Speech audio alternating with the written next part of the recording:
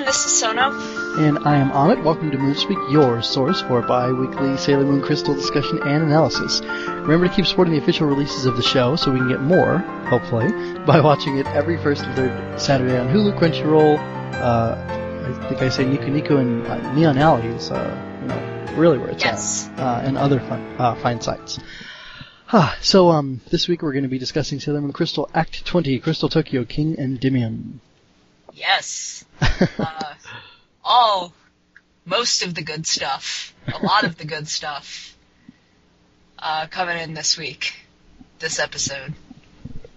Yeah, I really enjoyed it. It's funny, somebody mentioned to me, I think it was Rob when we were recording our Ninja crossover, he said, "You're like the only person I know who enjoys Crystal," and I thought, that's kind of strange. It's very polarizing within the fandom. Some people love it, some people really, really don't. There are a couple of people that are kind of in the neutral space that we kind of seem to have fallen into here. Yeah. Some good, some bad. Yeah, exactly. There's goofy animation. Supposedly they're fixing it in Blu-rays. It's not fixed well enough, believe me. Okay. I have seen some of it, and it's fixed-ish. They redid it. Not always the best. Right. Was anything worse that you've seen than it was before? I think there was one thing that was worse, but I can't remember what it is. Oh boy. There are a lot of fun on Tumblr, like, screen capture blogs completely dedicated to all of the messed up animation in Crystal. And, like, if you like animation, it is a fun thing to look at. It's kind of painful, but it's still really fun in that way. Well, I think I might give it a whirl one day. Maybe we can include some of those links in this episode's post. I'll see if I can dig some up. Yeah, it could be fun. So yeah, speaking of people not being pleased, there was this IO9 review that I read just while I think I was looking for the manga because I regret having gotten rid of the first Kodansha re-release from like 2011. Ah, yes. And I was thinking, well, maybe I can just get them all digitally, and it doesn't look like it now, which is weird. No? Because Viz has it, so like, why isn't Viz selling it? But I don't know. How do things go out of print in the digital age? Does that make sense? No, yes and no. Digital media is a complicated thing. Yep, that's why you just pirate it, right? Yeah, you shouldn't. You shouldn't, but it's kind of hard not to sometimes. Sometimes there's really no choice. I mean, if there's an available official release, definitely try and get it. Oh yeah. But some things don't have that. Yeah, I think I did find though that if I want to get it in physical, I can get it on Amazon for like $9 a pop, and that's not bad at all. The physical copies are still pretty easy to find. It just seems weird that why wouldn't you, especially with Crystal coming out, like why wouldn't you re-release or whatever? But I don't know. I don't want to. We don't know enough to say what happens. Official digital comics releases have always been kind of a weird area for me that I've always supported, but considered in an odd way. But that's because I'm coming from a webcomics background. And the webcomics model has never really been applied there, even though I think it would be an interesting experiment to do. But that's very off topic. Yeah, it is. I was going to say, now that we've discussed the arts, let's get back to Crystal. So, I have some questions for you, and I'll share too, but I'm more interested in hearing your answers for the most part. So, first question. What is Black Moon's problem with long life and relative peace? When did Wise Man get to them? Before they went to Nemesis or after? And if that's like a major spoiler, you can hold off on that second half. I'm pretty sure that Wise Man was there first. That Wise Man is the exile. Yes, and that the rest of them just kind of showed up intending to use Nemesis, and it kind of went the other way around. I am positive that there's an explanation for their issue with long life, and I think it was kind of legit, but I don't remember the finer details of that, and mostly they're just kind of jerks, and Wise Man made them into bigger jerks. Demand has a very specific bug up his butt that we're starting to see the first kind of levels of skeeve there. But there are explanations for all of it that are coming, I believe. Okay, hopefully. All right, that's fine. Yeah, and I don't know. I just feel so weird. I think I make comments later. The episode is Countercultural Jerks. That's the title because, like, that's what these Black Moon people are, and I really don't get it. And I'm waiting for the explanation, but for right now, I'm putting them in that category. So, anyway, question 2, prompted by this review on IO9, which the listeners cannot see, and you checked out earlier, though, right? Yes, I did.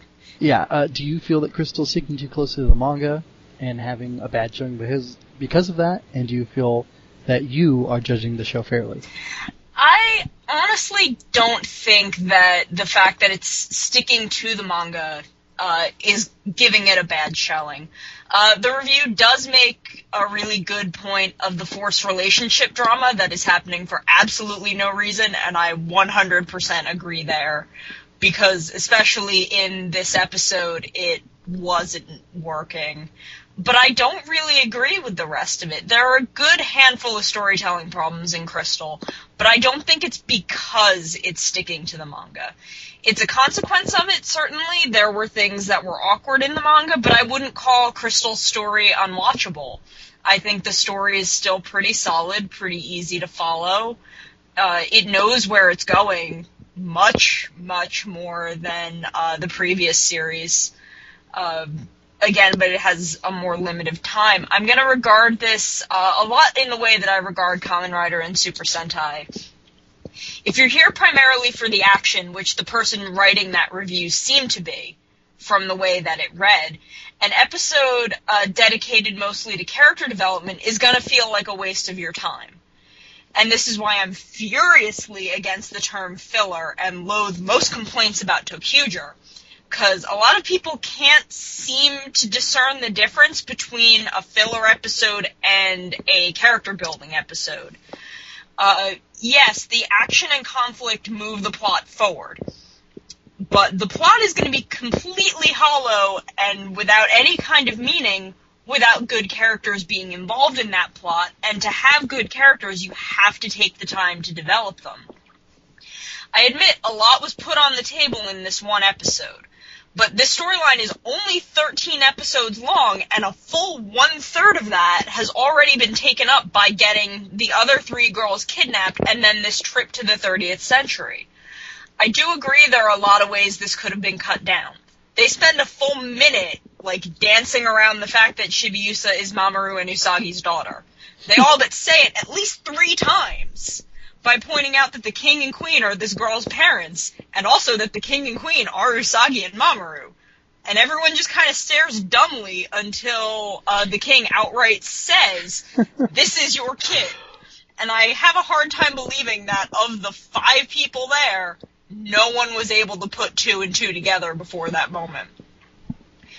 But we learn a lot of valuable things in this episode, and there was a lot of other drama built up in Chibiusa that was completely ignored in that review. That comes a lot from watching Chibiusa's reactions to things that are being said, and they're very, very important things. Crystal has its issues. It's a very flawed show on a lot of levels. But honestly, I think most 13-episode anime are very, very flawed in this way, and that it's a rough time limit to fit such a complex world into when you had 30 more episodes to fill this in the first series. It was a 43-episode arc, though I know a small portion of that was taken up by the Makaiju arc. Still, it was a lot more time to fill out this story than the 13 episodes that Crystal has to give it. I think I'm giving Crystal a fair swing here. We're both giving Crystal a pretty fair chance, a pretty fair reception. It has its flaws, and we acknowledge that, but it's not the scourge of all Sailor Moondom. And whether it is or isn't, it doesn't change the fact that you have many other iterations of the series to enjoy, if that's what you prefer. Yeah, as somebody who hasn't seen any of the original show, except for, it was funny listening to the Love and Justice podcast, they were describing an episode where, like, they take a break from, I don't know, from, like, something really serious, and Usagi goes to this, and, like, I don't know, somebody from Black Moon, I think, sets up a school. No, it was in Dark Kingdom arc. They set up, like, a, school, and there's, like, frisbee throwing. The Princess School! Yeah, the Princess School. That is an amazing episode. When I asked you before a while back about like, is there something like where they all throw discs? I'm pretty sure that's because I saw a snippet of the Princess School episode on TV, 20 years ago or whatever. Yeah, no, the Princess School episode is absolutely hilarious because they're just like, okay, we know that she's the princess, and we know that she does these like 4 specific things. And one of them is throwing the tiara. So we just gotta get a princess school together and find the girl that throws it like that. And it worked. That's absolutely ridiculous. It is absolutely beautiful. So, anyway, that's better than this? I don't know how that works, but that's okay. I haven't seen it, but whatever. It is an amazing episode. Okay, I'll take you at your word for that. But like honestly, the manga felt unreadable to me when I first started to read it, like 3 or 4 years ago. Cause I thought, oh, Sailor Moon is this big thing, and I missed it on TV, and I knew girls in like 7th and 8th grade who were really into it, and, I heard Chibiusa's little Mamoru song about rain or shine, blah blah blah, so like, I had all these weird little Sailor Moon things in my head, and I thought like, oh, I gotta check this out, cause it's supposed to be great.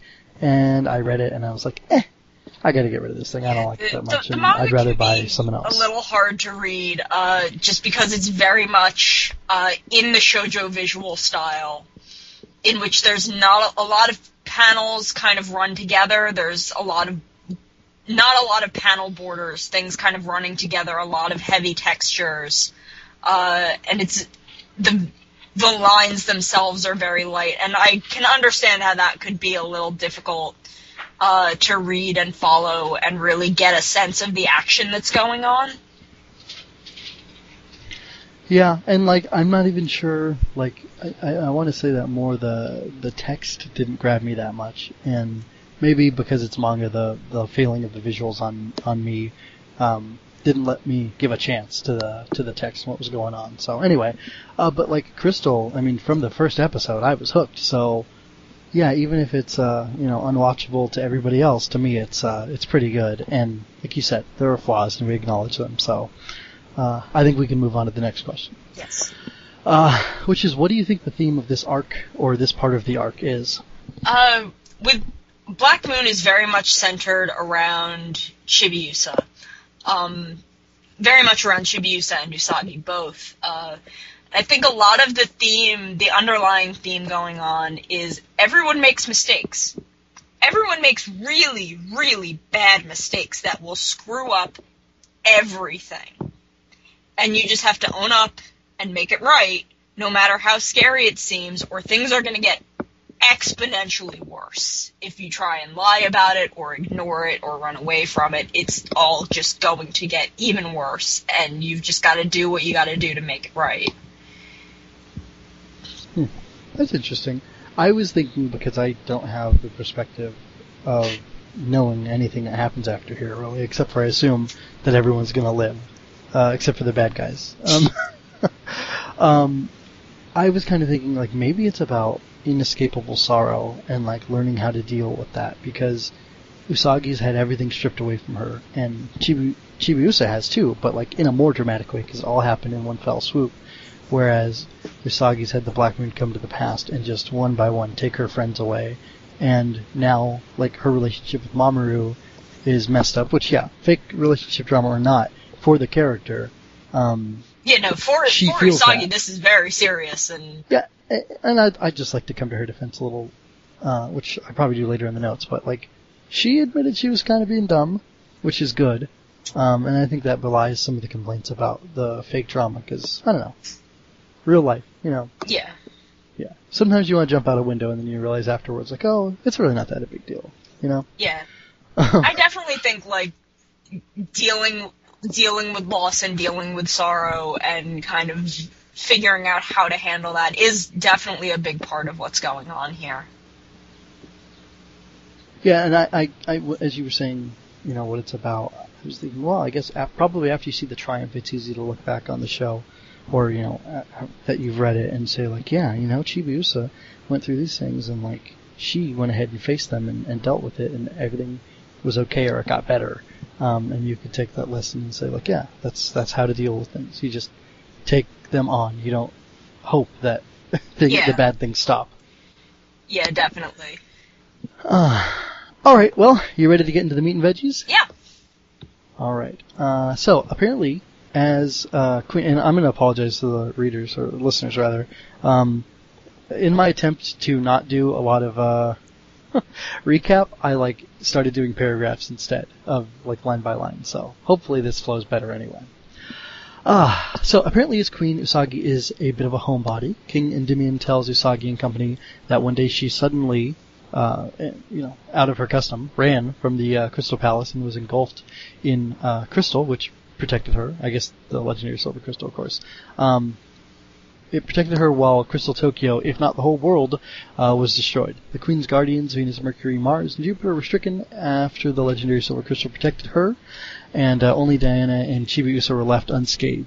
The malefic black crystal, shot up out of the ground in Crystal Tokyo, and it's warping space and absorbing everything on Earth. I'm a little surprised it didn't affect Diana. It may not have affected her in the manga, and I'm just not remembering that, but I'm wondering why. This is another case of me being fascinated by things that are mostly irrelevant to the actual plot, but the bits of this half of the arc that I'm remembering, it seems slightly odd for Diana to have also not been affected for some reason. I do really like that Endymion is referring to the girls as goddesses instead of soldiers in the future. The 5 of them, and past just the 5, are way beyond kind of mortality and kind of being earthly creatures at that point. And I just think that's a really nice touch that he's kind of elevated them, or that they have become elevated in the 30th century. That's interesting. I totally did not notice that. Maybe I should go back and watch. Maybe that was just a thing. I don't know if we were watching different subtitles. I don't know. Maybe. I don't know. Alright, so I just had a stupid thought, the apotheosis of the Sailor Senshi. Anyway. King Endymion takes Sailor Moon and company to a situation room after Minako questions who the Black Moon are, which I was very grateful for Minako doing this, because it's been way too long that we haven't been able to know specifically what's going on. Yeah. There he shows them Planet Nemesis and tells them of a human criminal from centuries in the past who was banished to Nemesis, who we talked about earlier is probably Wiseman, right? Yeah, I'm pretty sure it was Wiseman. Yeah. So just as Nemesis had been rediscovered, the Black Moon, a mass-murdering terrorist group who hates long lifespans, and thus snuffs out as many as they can to end them, made it their HQ. Man, what jerks. Again, I feel like there was an actual explanation for them hating long lifespans that was pretty legit, but nonetheless, they are still attempting to murder a whole planet, and kind of need to chill out. Yeah, I mean, if you look at history and, study of populations, people supposedly didn't live very long. 30 was an old person and then you died from disease. So, now that we're in the 20th century living till 80, what's wrong with living till... I mean, I know over 10 times that is a lot more, but still. I don't know. It's just weird. Okay, so Usagi and Mamoru start disappearing. Oh, this is so cool, because time is not okay with people violating the time stream and having past and present selves together, especially if they're in close proximity.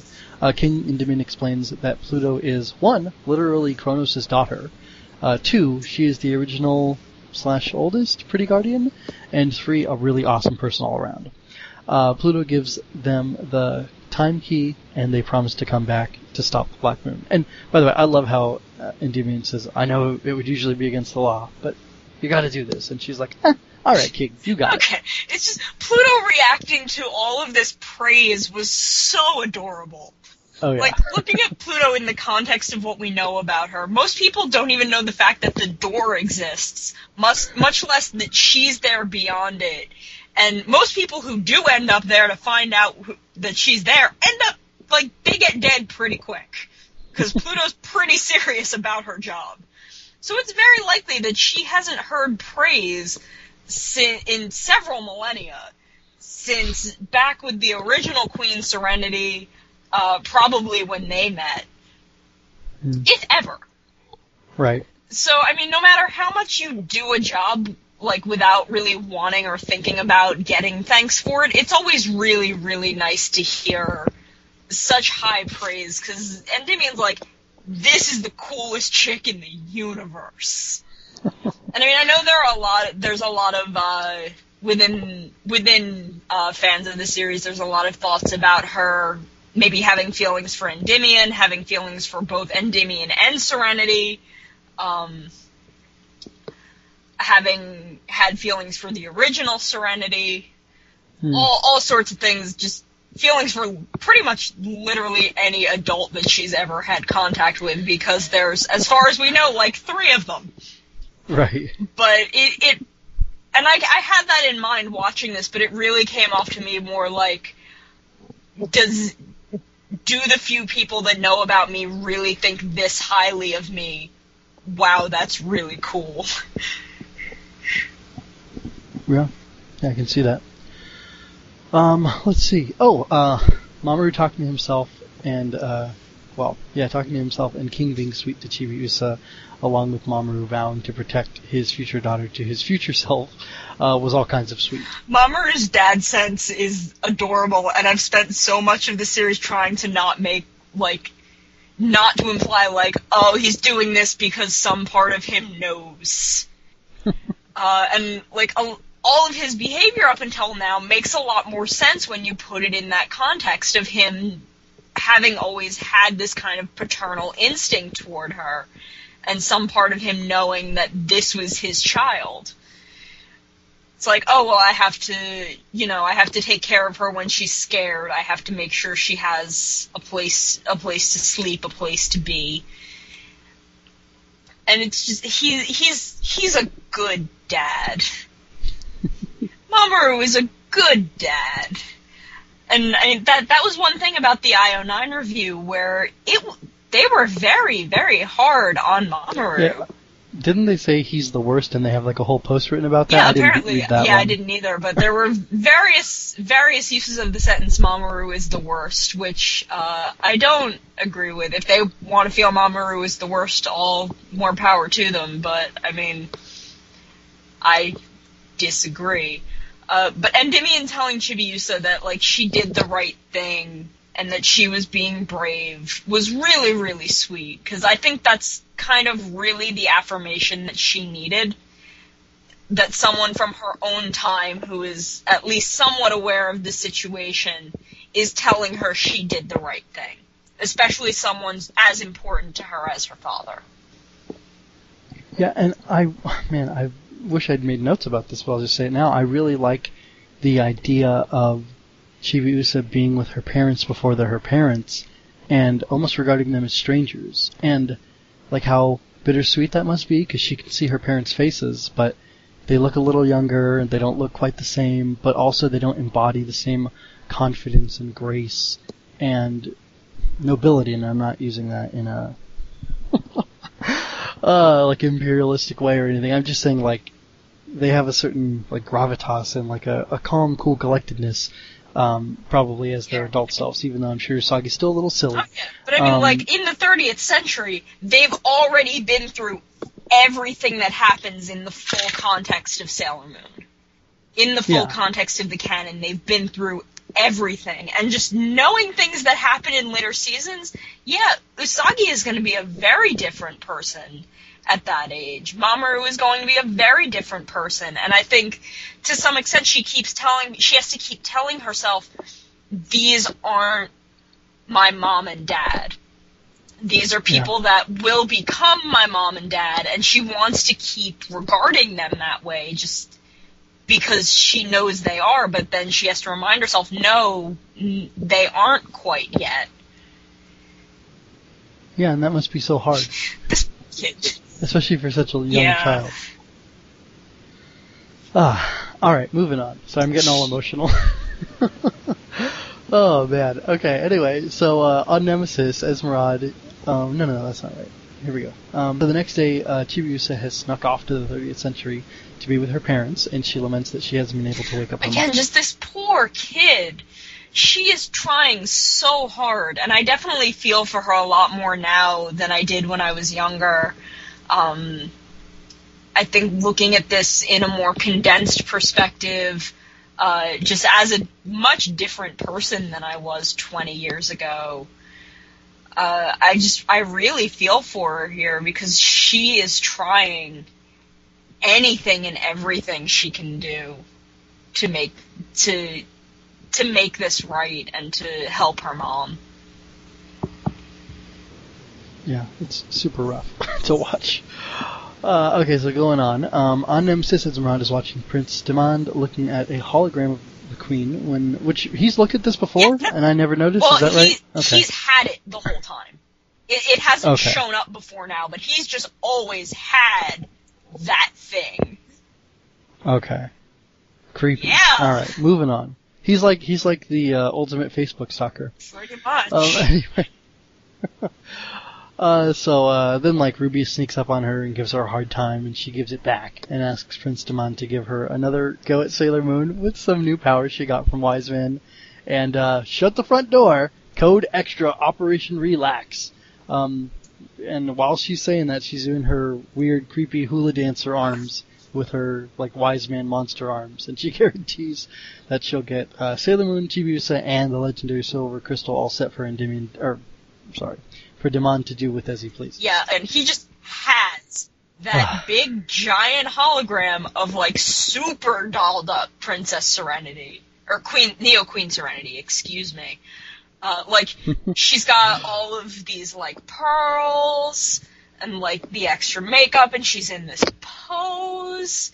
It's this really glamorous image of her, and he just hangs out and stares at it all the time. Just completely fixated on this woman who he has only met once because she just kept screaming at him because he was killing her planet.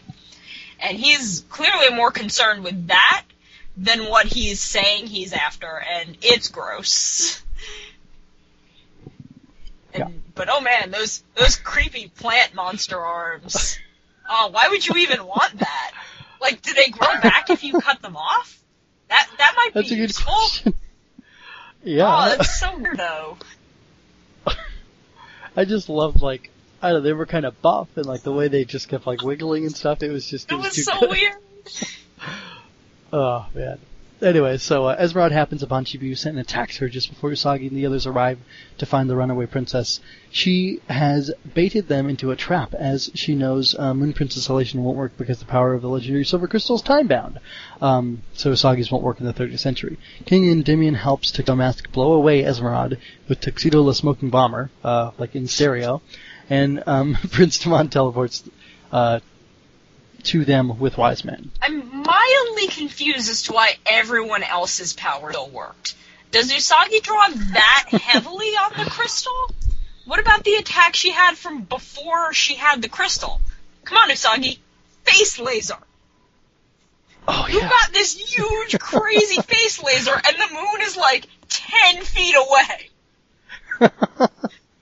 Oh man, that's funny. Speaking of, things that I'm mildly confused about, why were only Usagi and Mamoru vanishing? Why not Venus, Luna, and Artemis, who all also had future counterparts? That's a good question. Maybe, they were in the same exact state. Everyone's in the same state, so why is it only those two who were disappearing? Why did Time only get annoyed by those two? I don't know. Maybe they're too good looking. They're such a cute couple. Time's I can't have this. No, I can't have two of my OTP in the same room. No. Y'all need to go back. It's funny. Okay, so Demand tells Sailor Moon and company that he can change the world even more, which I assume means destroy it more, depending on them, or he'll, not destroy it as much. So then his third eye appears after he recalls a moment that you were talking about earlier with Neo Queen Serenity yelling at him, and Usagi's captured in an orb of energy, limp and looking, I think, disturbingly comatose. Especially with the way she's kind of hanging there. Demand was really gross and creepy in this episode. And just, his whole, his fixation on her eyes. And just oh man, this really angry woman screaming at me sure is pretty. That's a thing that I'm gonna keep thinking about. Oh no, don't do that. You go home. Yeah. Go home. Ugh. All right, so let's get away from the creepiness and go straight into the fun stuff.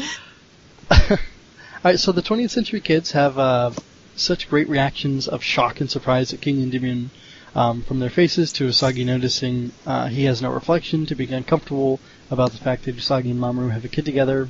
It's all pretty fantastic. Minako's reaction was great. She doesn't know how to take in this information, so she was just looking back and forth between Usagi and Mamoru oh god, one of you needs to react so that I can try and defuse the situation. But no one's doing anything, what do I do? And then just trying to find a way in to cut the tension was so great. And, everyone's reactions were great, even if I do think they really dragged out that reveal too hard. I do miss the fact that in the first series, everyone was there, because Ray's reaction was priceless. She's just demanding, I need to know the exact day and hour and minute that this occurred, because I do not understand. Wow. That's funny. That is the exact quote, is I need to know the exact day, hour, and minute that this happened. In the original series, was it clear, even, on American TV in the 90s, that they had sex by this point? Well, I don't remember there being, again, at this point we were still in the Deke dub, so if it was, that may have been cut out, because that was very heavily edited. But they did. And they even skipped episodes, right? But they didn't they didn't cut out Chibiusa being their daughter. So, the implication was technically still there. Oh yeah, for sure. Luna and Artemis reacting to finding out about their own daughter was also hilarious and perfect. Yeah, I was really amused by that too. Not quite as perfect as how it went in the original series, because they dedicated a full episode to this. Oh, that's funny. Not a totally fantastic episode, but still amusing in a lot of ways. It was a much, much smaller thing here. It happens much later in the first series. I think it happens next season. I think it may be the beginning of S. But just very, very cute reactions from them. Oh my god, we all started having children. How did this happen?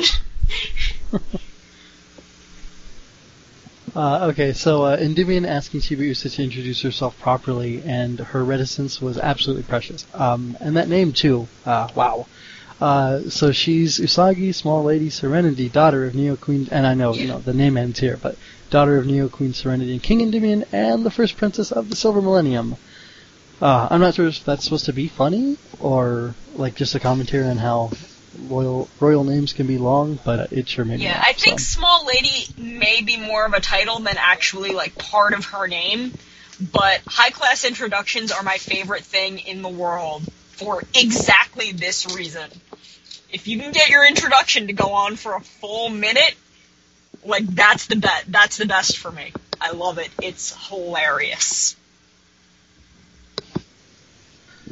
Alright, so next, Diana tells Chusa that the king has been watching over her, the whole time, and I think that's really sweet, but does that mean he's been in the 20th century, or looking back into the past, or just in the 30th century while she's there, or both? She could very well mean both, because the king has kind of been keeping track of what's going on. And Diana knows very well what's going on, since she kind of plays the role for Chibiusa that Luna plays for Usagi, where she's Chibiusa's attendant. So she would probably want to help Chibiusa feel like these people from the past really are, like, to a degree the same people that Chibiusa loves, and that they'll protect her just as much as her parents will. Diana's a good kitty.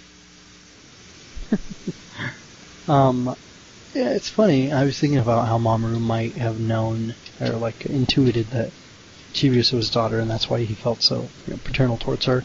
And I was thinking, because he's the king of the earth, and he's like intimately connected with it, maybe the earth, like the weird undefined earth powers he has, since it's the same earth in the past, present, and future, I feel like he gets vibes through it.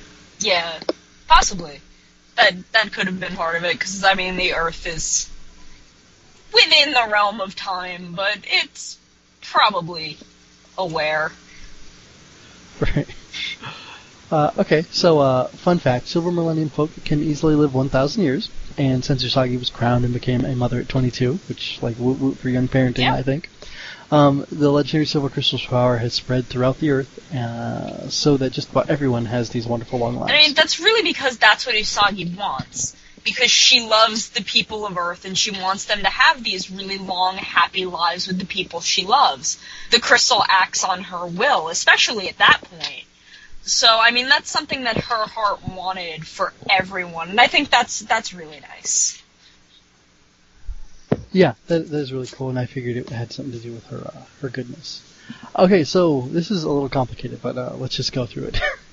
So Usagi's reaction to like seeing Mamoru being all fatherly, I thought was I read it as positive, and I thought it was a touching blend of like Mamoru is so sweet and I want him right now. But maybe I'm like sharing too much of stuff that happens with real parenting. But anyway, yeah, apparently I read this wrong, because then as soon as they return to Earth, she's really upset and she runs away. And I see her point when she wonders why Mamoru didn't say that they should protect Chibiusa together. And I felt it was good drama. But I do very much agree with her sentiment of, like, why can't you say we'll protect her together after everything we just learned? I think Mamoru's immediate reasoning could pan out to, you guys need to focus on saving Ami, Rei, and Makoto and beating up the bad guys, so I'm going to keep our kids safe, so you have one less thing to worry about, because I don't have all the powers that you do. And I think that's pretty legit, if that's how he's viewing this. I mean, he's seen how deeply scared and worried Usagi is, and he knows she has to do this. And he wants to do what he can to make it easier for her to go and do that. Especially since she and Minako are so far beyond him in strength. Where he's not all that much of an asset in battle. He has his kind of magical smoking bomber attack now, but it's not much compared to what the girls can do. But there's been a lot of information for them to take in, and Usagi is the type to need more direct support than that. She needs people who will fight with her to say that they're going to fight with her, especially when she's already so vulnerable, or she's gonna panic. And especially since Mamoru and Minako are all she has at the moment. I do feel that her saying Mamoru is choosing Chibiusa over her and choosing Chibiusa over saving the other girls wasn't the right way to write it. Usagi isn't that dumb, and after everything they had just learned, I don't feel like that's how she should have reacted, or would have reacted given her character. Especially if her mind jumps right to, why isn't he saying we're going to protect her together? Why not just say that right there in the scene where she's confronting him, instead of making these weird accusations that she then has to take time to regret? Well, I don't know. I think I'm a pretty emotional person, and I can see, I don't know, kind of making accusations. Let's just say, I like to blame people a lot, and then afterwards I say, actually, it's my fault, or, like, it isn't really your fault, I'm just upset, or whatever. And, you gotta remember, she's 14, so, even though she is kind-hearted and really sweet and loving most of the time, she hasn't as far as we know, had to experience, hardships like this, and she's going through a lot, and I feel it kind of justifies her acting this way, and I don't think it denigrates her as a character at all. I think it shows the strength that she has, that she can, on her own, just by herself, be crying in her bed and, really look at herself and come up with an honest answer or, a correction to her behavior and say, this is what I really meant, and this is what I really feel. And, at that point, I feel like she pretty much let go of those negative feelings and was just kind of woeful at the current situation. Yeah, it all just felt, the scene itself where she was making the accusations just felt very awkward, and the things she was saying felt very out of left field, and when you're emotional, that can happen. I have done that a billion times. And in the real world, that does happen a lot. It's just in controlled fiction, it feels like kind of a weird thing to do. Yeah, they don't stop to go to the bathroom, so why do they have to make... There's certain things that just shouldn't creep into writing. And I see that's a fair point. Alright, did you have a favorite line from this episode? I forgot to go back and actually get the line itself, but just all of Endymion's praise for Pluto. So that was a very touching scene for me. And also, when Chibiusa, in the moment when Diana is watching over future Luna and Artemis, and Chibiusa kind of goes up to her while she's sleeping, is like, "Oh, you're worried about them. You're just as worried about your parents as I am about mine." I thought that was a very sweet moment. Yeah, that was nice. So then, yeah, my thing was basically the whole thing leading up to her. Well, I'm not going to repeat it because we just basically did, but the whole thing with her getting mad at Mamoru and then leaving and then regretting it and wondering why she was acting that way, and then saying, why couldn't he have just said this? I thought that was all really good because, well, I kind of explained because I felt like it showed a lot of strength to get to that point, so... Yeah, and I mean, I do really like that the end of her point of reasoning was asking herself, why couldn't he say, let's protect her together? Because that's very much an admission of, I also want to protect her. Yeah. It's like, she's just as important to me, which is a thing that Usagi has kind of been learning over the course of this arc, where she was always very threatened by Chibiusa and very put off by her. But she's also kind of always had that feeling that Chibiusa is very important. And she's finally, now that she knows everything, she's like, yeah, I need to help take care of her too. Okay, well, I think it's a good point to end the episode. Yeah. Alright, well, thank you everybody for listening, and again, please send in comments, we'd love to hear them. Yes we would.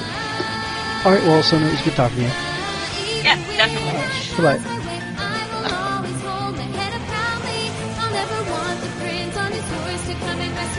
We will always fight and stand on